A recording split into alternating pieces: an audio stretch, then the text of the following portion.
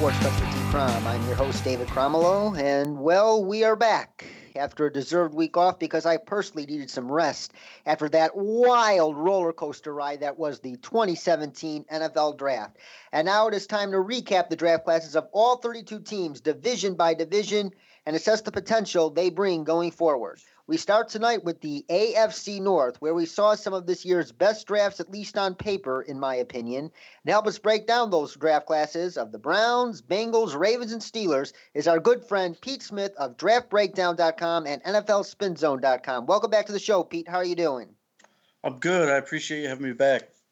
The pleasure is all ours, Pete. It's always amazing and a pleasure to have your amazing football mind on the program. Very few people know a lot about all these draft prospects inside and out like you do. And let's get rolling with your Cleveland Browns, who I honestly thought had an amazing draft.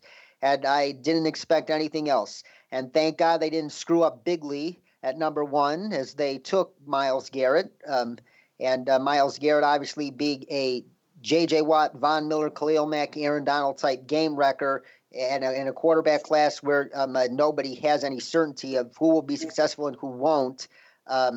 That's exactly what the Browns should have done. But they also got two other bites at the apple in the first round. And at 25 overall, given the result of the trade with the Texans that landed Houston, Deshaun Watson, the Browns drafted Mr. Versatile himself, Jabril Peppers, from Michigan at 25 overall, and he played obviously almost every position you can think of at Michigan, but they obviously apparently drafted him to play a hybrid safety linebacker role. However, others, such as former NFL front office executive Michael Lombardi, say that he could do better at running back. At which position would you like to see the Browns utilize Peppers the most? He's a safety. I mean, I understand the idea that you see how good he is with the ball in his hands. He's got incredible balance and burst and agility that he looks great from there. But ultimately, he's a defensive player, and that's where they're going to put him. They're going to make him a strong safety, and that's ultimately where I think he's going to do his best work. I've heard the criticism. I understand it. I get why people think that, but I personally think he's more natural on defense. And the Browns apparently shared that same sentiment as well. And as I alluded to, the Browns didn't have 2 first-round picks this year. They had 3 because they were super loaded with ammo, that they were able to trade up 4 spots back into the first round with the Green Bay Packers to select freakishly athletic tight end David Njoku from Miami at 29 overall. That said, given the quarterback quandary the Browns have with Brock Osweiler, Cody Kessler, Kevin Hogan, and DeShone Kizer, a lot of uncertainty there, obviously. How big of an impact do you see him making this season? Njoku's going to be interesting. I mean, obviously, he's a bit of a projection, a project. He's 20. He's tremendously athletic. But I don't think Njoku even knows how good he's going to be. And you sort of saw that in Miami this year. He got better as the season wore on. I think he had 7 of his 8 touchdowns in conference play in the bowl game. He's a growth stock. You're buying into him, the idea that he's going to get better. He may not even be done growing with his size and his age. They want him to ultimately be able to play that that true inline position. Based on what you've seen on tape, he looks more like what they call the U, which is unattached tight end position. He's going to be sort of a receiver, and I expect you'll probably see a good amount of that too. The Y part of that, the inline blocking, is going to take some time. It's going to take some growth, and it's going to take some technical work. But I think he can come in and make an impact pretty quickly as a receiver. He's just too big and too fast for a lot of people, and he's really dangerous with the ball in his hands. His potential definitely is off the charts, and given the fact that he only has room to add size and to even further develop, should be even scarier for other teams going forward. And I have full faith in Hugh Jackson and that staff to get the most out of David Njoku. And in round 2, with the 52nd pick overall, the Browns addressed the annual elephant in the room for them. That's the quarterback position in selecting DeShone Kizer quarterback from Notre Dame. Do you think the Browns are locked in on Kizer as their quarterback of the future?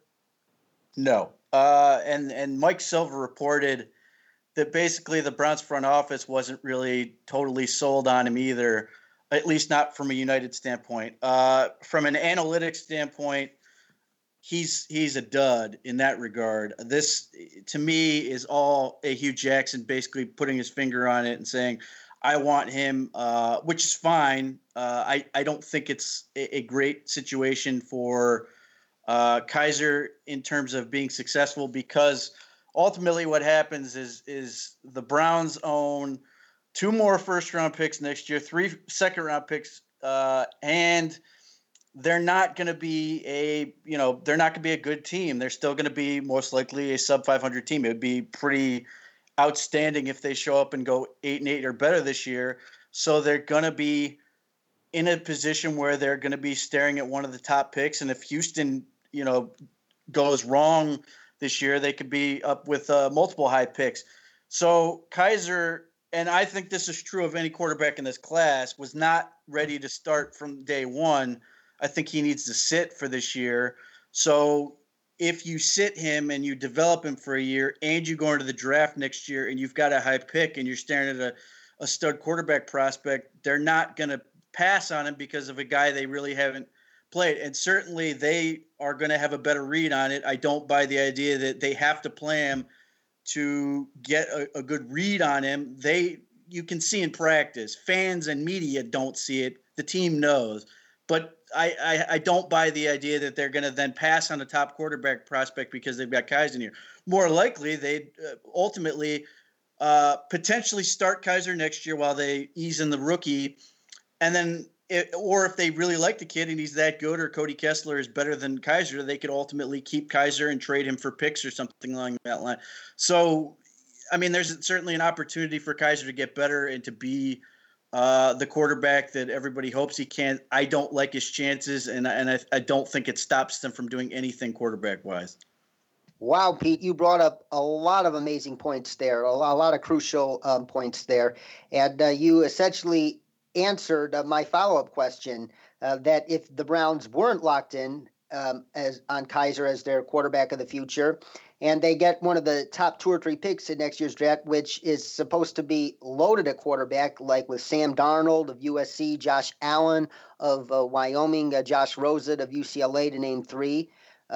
Do you you kind of answered this, but I just wanted to double check. Do you see them trading DeShone Kizer for more assets if they are enamored with one of those 2018 quarterback prospects?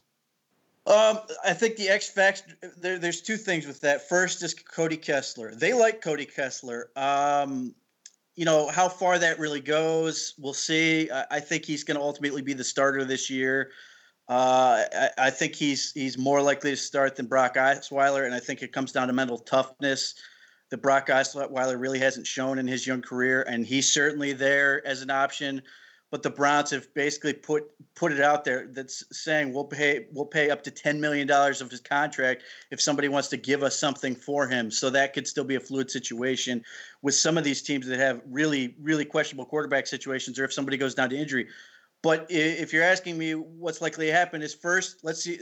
They're going to see what happens with Cody Kessler. If Cody Kessler looks good, then they could put a rookie behind him next year. If Cody Kessler doesn't look good and they like where Kizer's going, Kizer could start while that guy eases in next year, and then ultimately move him, in a situation where what Phillip Rivers and Drew Brees was supposed to be before Drew Brees' shoulder exploded. They wanted to trade him to move him for assets to then make room for Rivers. They could do something along those lines, but ultimately the major point here is. There's so much time and work to be done on this quarterback class that's going to be coming up, but nothing they did in this draft stops them from acting on the quarterbacks of 2018, or if for whatever reason they love a veteran or somebody else in the league. We've beaten this Jimmy Garoppolo thing to death, and he's not the only option. But if there's a quarterback along those lines, they certainly could go that route. Most definitely. An intriguing future quarterback for the Browns awaits, and we might have to wait till the 2018 draft to get a more clear picture of it. And now let's move on to the draft class of the Browns' in-state rivals, the Cincinnati Bengals.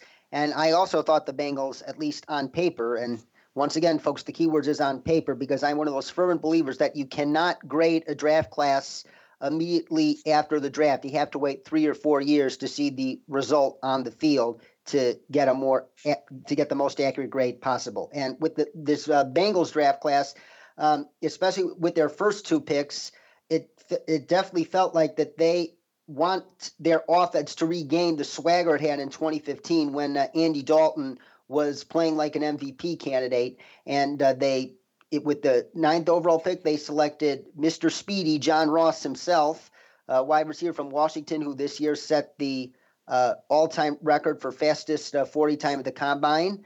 And with the second round pick at 48 overall, they drafted arguably the most talented yet the most polarizing prospect in this draft class, in Oklahoma running back Joe Mixon, who's been compared to Le'Veon Bell, but obviously was taken off most draft boards in the league after a video surfaced of him punching a woman in the face. But before we get further into Mixon, do you think the additions of Ross and Mixon on paper or in practice based on potential, do you think they're enough to get the Bengals offense back to their 2015 level? Only if those 2 young tackles play up to their potential. They've got Cedric Ogbuehi and they've got Jake Fisher, and Ogbuehi was a disaster last year. Jake Fisher's at least promising, but that was a huge problem for them, and they've got those guys firmly outside starting tackles. They didn't do anything to sort of alleviate that situation, so that's a big thing. But from Ross's standpoint, Mixon's standpoint, they're both phenomenally talented players, but they both have giant question marks. With Ross, it's medical. The amount of things he's had done to his body at such a young age is remarkable. And then you combine all that with the fact that after this many procedures he's had done on his legs, he still ran a 4.22 while dragging a torn labrum in his shoulders. So the kid can fly. But you've got legitimate questions on, how long is that going to last? What can they do to sort of make sure he stays healthy so he can be the weapon they hope he is? And then Joe Mixon, obviously the issue is character. I wouldn't have drafted Joe Mixon, but at the very least, the Bengals were sort of the vogue pick to take Mixon, and they did it. But I will give them credit for trading down before they took Mixon and adding some additional assets. But on talent, Joe Mixon can be a huge weapon for them as a receiver out of the backfield. And then John Ross can obviously stretch the field across from a guy like, A.J. Green. So it will not be a matter of a shortage of weapons for Andy Dalton. It's a question of, can he do enough, and can that offensive line do enough to make them matter? I absolutely agree. It's all going to come down to the development of Cedric Ogbuehi and Jake Fisher, because without protection, Andy Dalton's not going to have time to find Mixon, Ross, or A.J. Green or Tyler Eifert for that matter. And even though you did answer the question, I will add a little layer to it. Would you have taken Joe Mixon off of your draft board if you were Mike Brown or any other owner in the NFL? Yes, and it basically comes down to the fear. Look, they have access. I don't. They've talked to the kid. I haven't. But the fear I have if I'm a team with a situation like Joe Mixon, and especially the fact that it's on video, and you cannot stress how much of a difference video makes, is, God forbid, what if Joe Mixon gets into another situation where he's, it doesn't have to be on tape this time. He's charged with something with a woman, and it's just going to be a nightmare for that organization. And what makes it worse is, even though, Joe Mixon's, what he did was awful and there's no getting around that, if it comes up again and ultimately he's innocent, I don't know if you can get away from the nightmare that comes with it if he's just charged with something, even if he didn't do it. So it's just such a grenade and sort of a hot potato situation if you don't want to be sort of caught with him. But the Bengals have never been afraid of this. They've done it. I mean, Pac-Man Jones is still on that team, which is, blows me away with his most recent issues. But so there's an obvious risk. You're just terrified that if this happens again, you're not going to be able to explain it away. And suddenly it's just a massive black eye on the team. But you hope for the kid's sake that whatever he's learned, whatever he's, I thought his punishment was pretty light. For all intents and purposes, is, hopefully he's at least gotten past this and he said all the right things. He's, we'll see what happens with it, but it's not going to go away anytime soon. And that is an opinion that 26 NFL teams shared with you, Pete, at least according to Adam Schefter. And the Bengals, forgive me, also look to reignite their pass rush with the 73rd overall pick in round 3. They selected a pass rusher from Kansas State, Jordan Willis, who obviously who saw his stock climb up draft boards because of his performance at the Combine. And some people even thought he was going to go in the first round for a period of time. What are your thoughts on Jordan Willis? Do you think he's a potential double-digit sack artist, just a workout warrior, or somewhere in between? I think he's a stud. I loved him on tape before the Combine.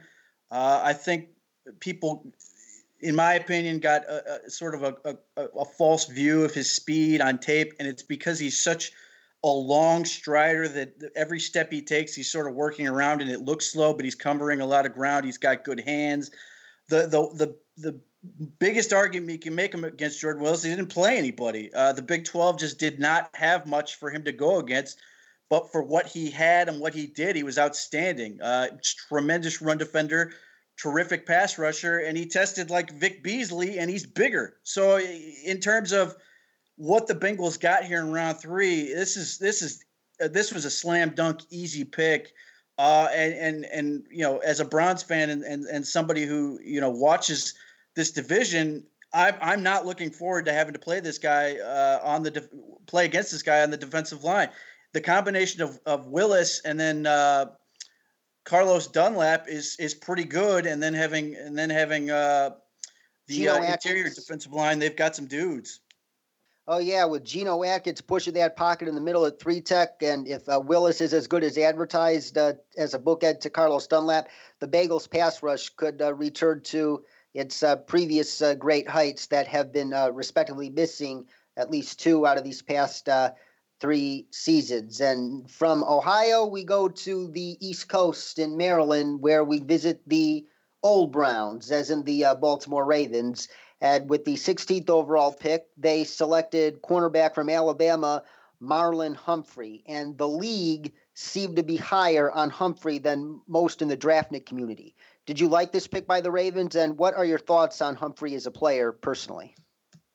I did not like this pick. I understand athletically he's outstanding. He has a lot to offer, but in terms of tape, in terms of production at Alabama, they didn't ask him to do much, and he did even less. He got beat quite a bit. There's a lot of work he needs to do. So, I mean, I get it, but from that standpoint, this particular pick reeks of the front office going a little to Ozzie Newsome's alma mater here in terms of going for an Alabama guy. I thought there were better corners for them to take here, but I mean, we'll see how it goes. That we shall. Humphrey made a play this season that stood out to me. I don't recall what game it was. It might have been the first game of the season where he just knocked the snot out of somebody, and it opened my eyes to him. And yes, he does have work to do on locating the ball in the air, as many notable analysts have said. But I think the Ravens will learn how to use him right. He can hit you in the mouth, though, and that's what they like to do in Baltimore, which is why I'm personally a little more optimistic on this pick than you are. And then in round 2, the Ravens hope they found Terrell Suggs' long-term successor in Tyus Bowser, a potential pass rusher and outside linebacker from the University of Houston. And during the NFL Network draft broadcast, Mike Mayock described Bowser as, quote, he's Hassan Reddick, but not as polished. And Hassan Reddick was obviously taken 14th overall by the Arizona Cardinals. And Reddick, known for his versatility to rush the passer and also drop back into coverage and be a fluid sideline to sideline weapon on passing downs as well. And do you think that Bowser can grow into the player Reddick currently is and that Reddick is expected to be? I think Bowser was an outstanding pick, and I think the guy they view him as is Suggs, and it's the fact that for so many years Suggs has been a guy who could deliver as a pass rusher, but he was pretty good dropping into coverage, and Bowser has those qualities. In fact, people who watched Houston's tape were critical that he didn't rush the passer more, that they used Bowser as much as they did in coverage. So he's got a lot of experience doing both things. The Ravens the past couple of years have added just a ton of front seven guys with a bunch of options and versatility. They've got a bunch of athletes that can do a number of different roles, size, athleticism, all these things. One of the guys they drafted last year was injured all year, was Bronson Kafusi, and he's another one of these guys who's huge and can run, and Bowser just adds another level of that. So, if for what Baltimore should be looking for, it's no different than what they have, and I think that's exactly what attracted them to Bowser.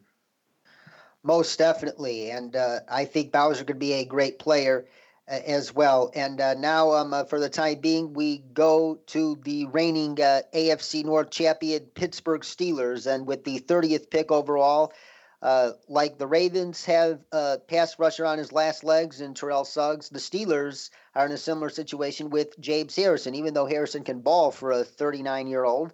But they know his time is coming up very soon, so they selected Wisconsin outside linebacker T.J. Watt with the 30th overall pick. T.J. obviously the youngest of the three Watt brothers, obviously J.J. the oldest, and Derek the middle brother.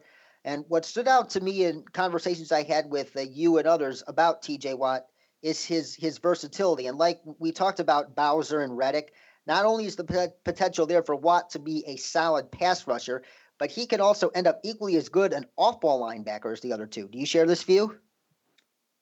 Certainly he has that option. I think that's a big reason Pittsburgh was attracted to him. He can do multiple things. He can drop into coverage, but with Pittsburgh, they got him to ultimately rush the passer. But as they sort of evolve into this defense that Mike Tomlin wants to run, and it's been a weird transition from the 3-4 to still sort of a 3-4, but kind of evolving into a 4-3. Watt gives them a player that can give them a little bit of everything. He'll play some coverage, but they brought him in to get after the passer, and especially with the lack of success they've had in some of their picks at this is what they need him to do. I mean, the fact that they're still relying on James Harrison to be their biggest producer is not by design. It's because they've screwed up a number of other picks, including Jarvis Jones, who they got rid of, who was a first-round pick, and then Bud Dupree, who's got talent but hasn't sort of become the player that they want to. Certainly, they still believe he can be a big-time player for them, but it just hasn't clicked yet. And Watt, they're hoping is the missing ingredient so they can actually let Harrison be sort of a part-time guy, let him work as a specialty guy rather than having him to be out there so many plays, given the fact he's 53 years old.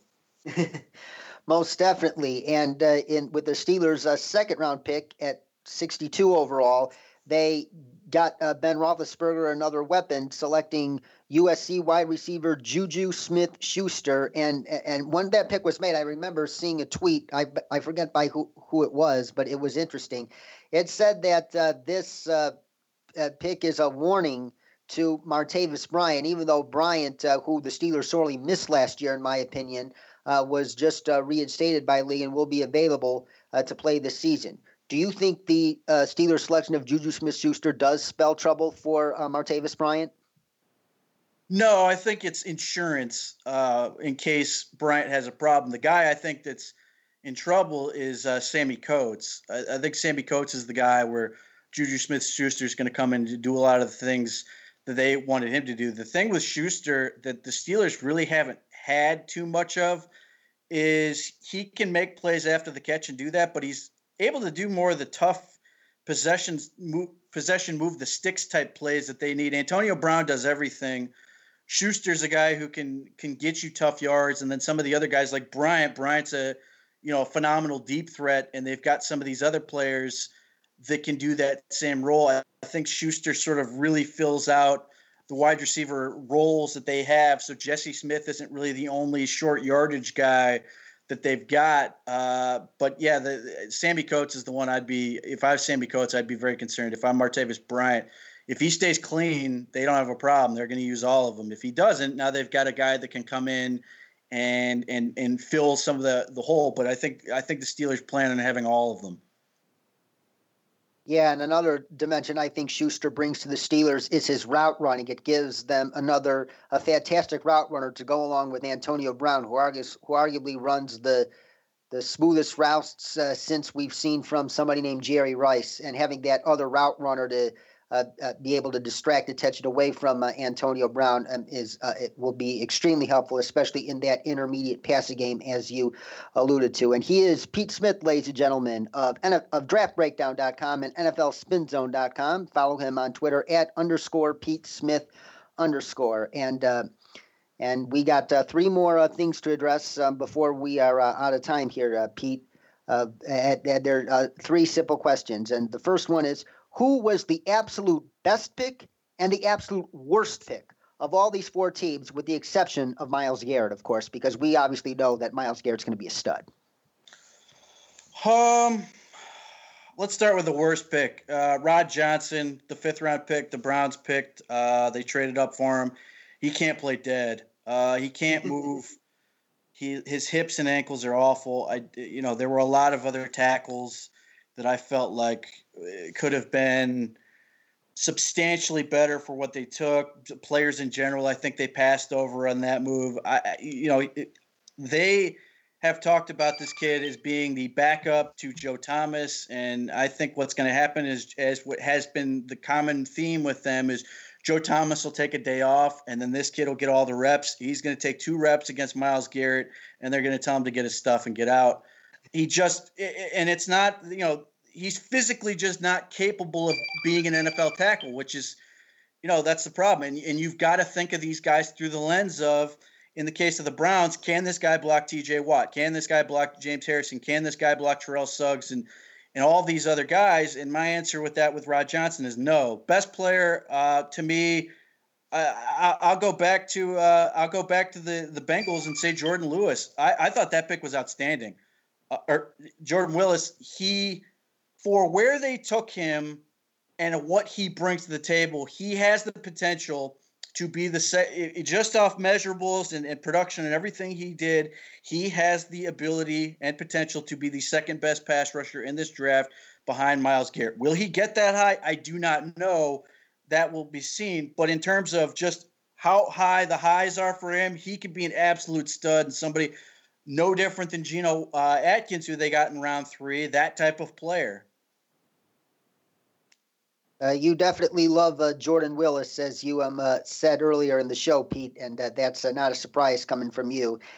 As they say, day 3 in the draft, rounds 4 through 7, is where your team is really built, because the teams that hit in rounds 4 through 7 are teams that are likely to have a deeper roster and a more playoff caliber roster. Who was your favorite pick on day 3 for each team, and why?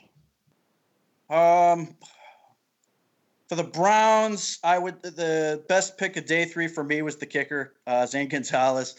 I'm not enamored with what the Browns did on day 3. I think they screwed the pooch to a certain extent. I think they let coaches sort of interfere too much with the process and pick guys that didn't sort of fit the model they have.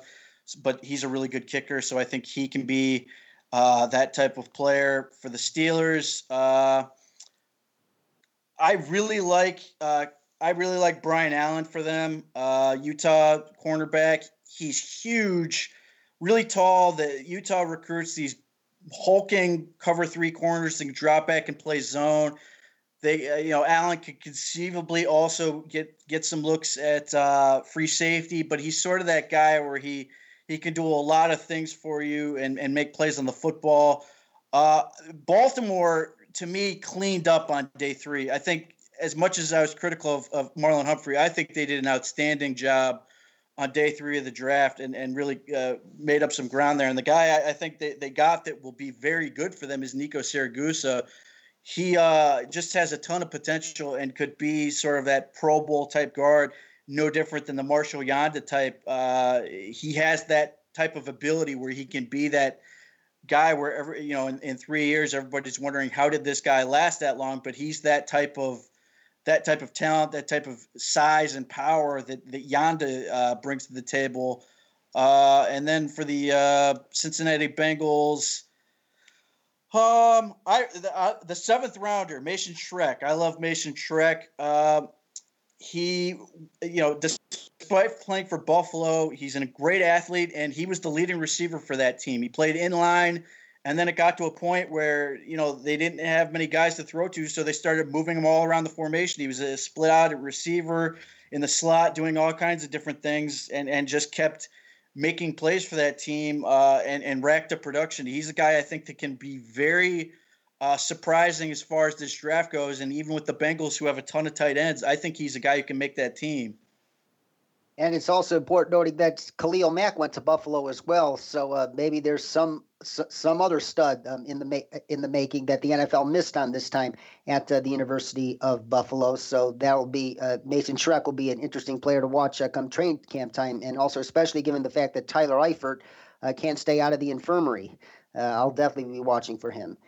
We thank you once again for joining the program. You're one of our favorite guests on the show. You're a true friend, and I just can't say enough about you. But one more question before we're out of time here. In 3 to 4 years, which of these 4 draft classes will be the best in practice? I think the Browns will have the most in terms of genuine star power. But if you're asking me who's the team that's going to come away with sort of the most players, I think Pittsburgh is. Nothing they did was particularly sexy. But other than Josh Dobbs and the long snapper, I think they picked 6 guys. Every single other pick they made has a chance to not only be a pretty good player, but I think can make an impact for them sooner than later. That goes from TJ Watt all the way down to Keon Adams. I think just in terms of consistently hitting the mark with those picks, I think Pittsburgh and Kevin Colbert did an outstanding job. Thank you very much once again, Pete. And that's all for today here on Sports Crunch with D. Cron, but we hope to be back with 1 or 2 more draft recaps this week, so stay tuned. Also, be sure to check out our complete episode archive as well as an up-to-date blog of mine at sportscrunch.com. And once again, folks, that is Crunch with a K. For Pete Smith, our producer Chris Broadhead, man in the box, I'm David Cromwell saying so long and stay awesome.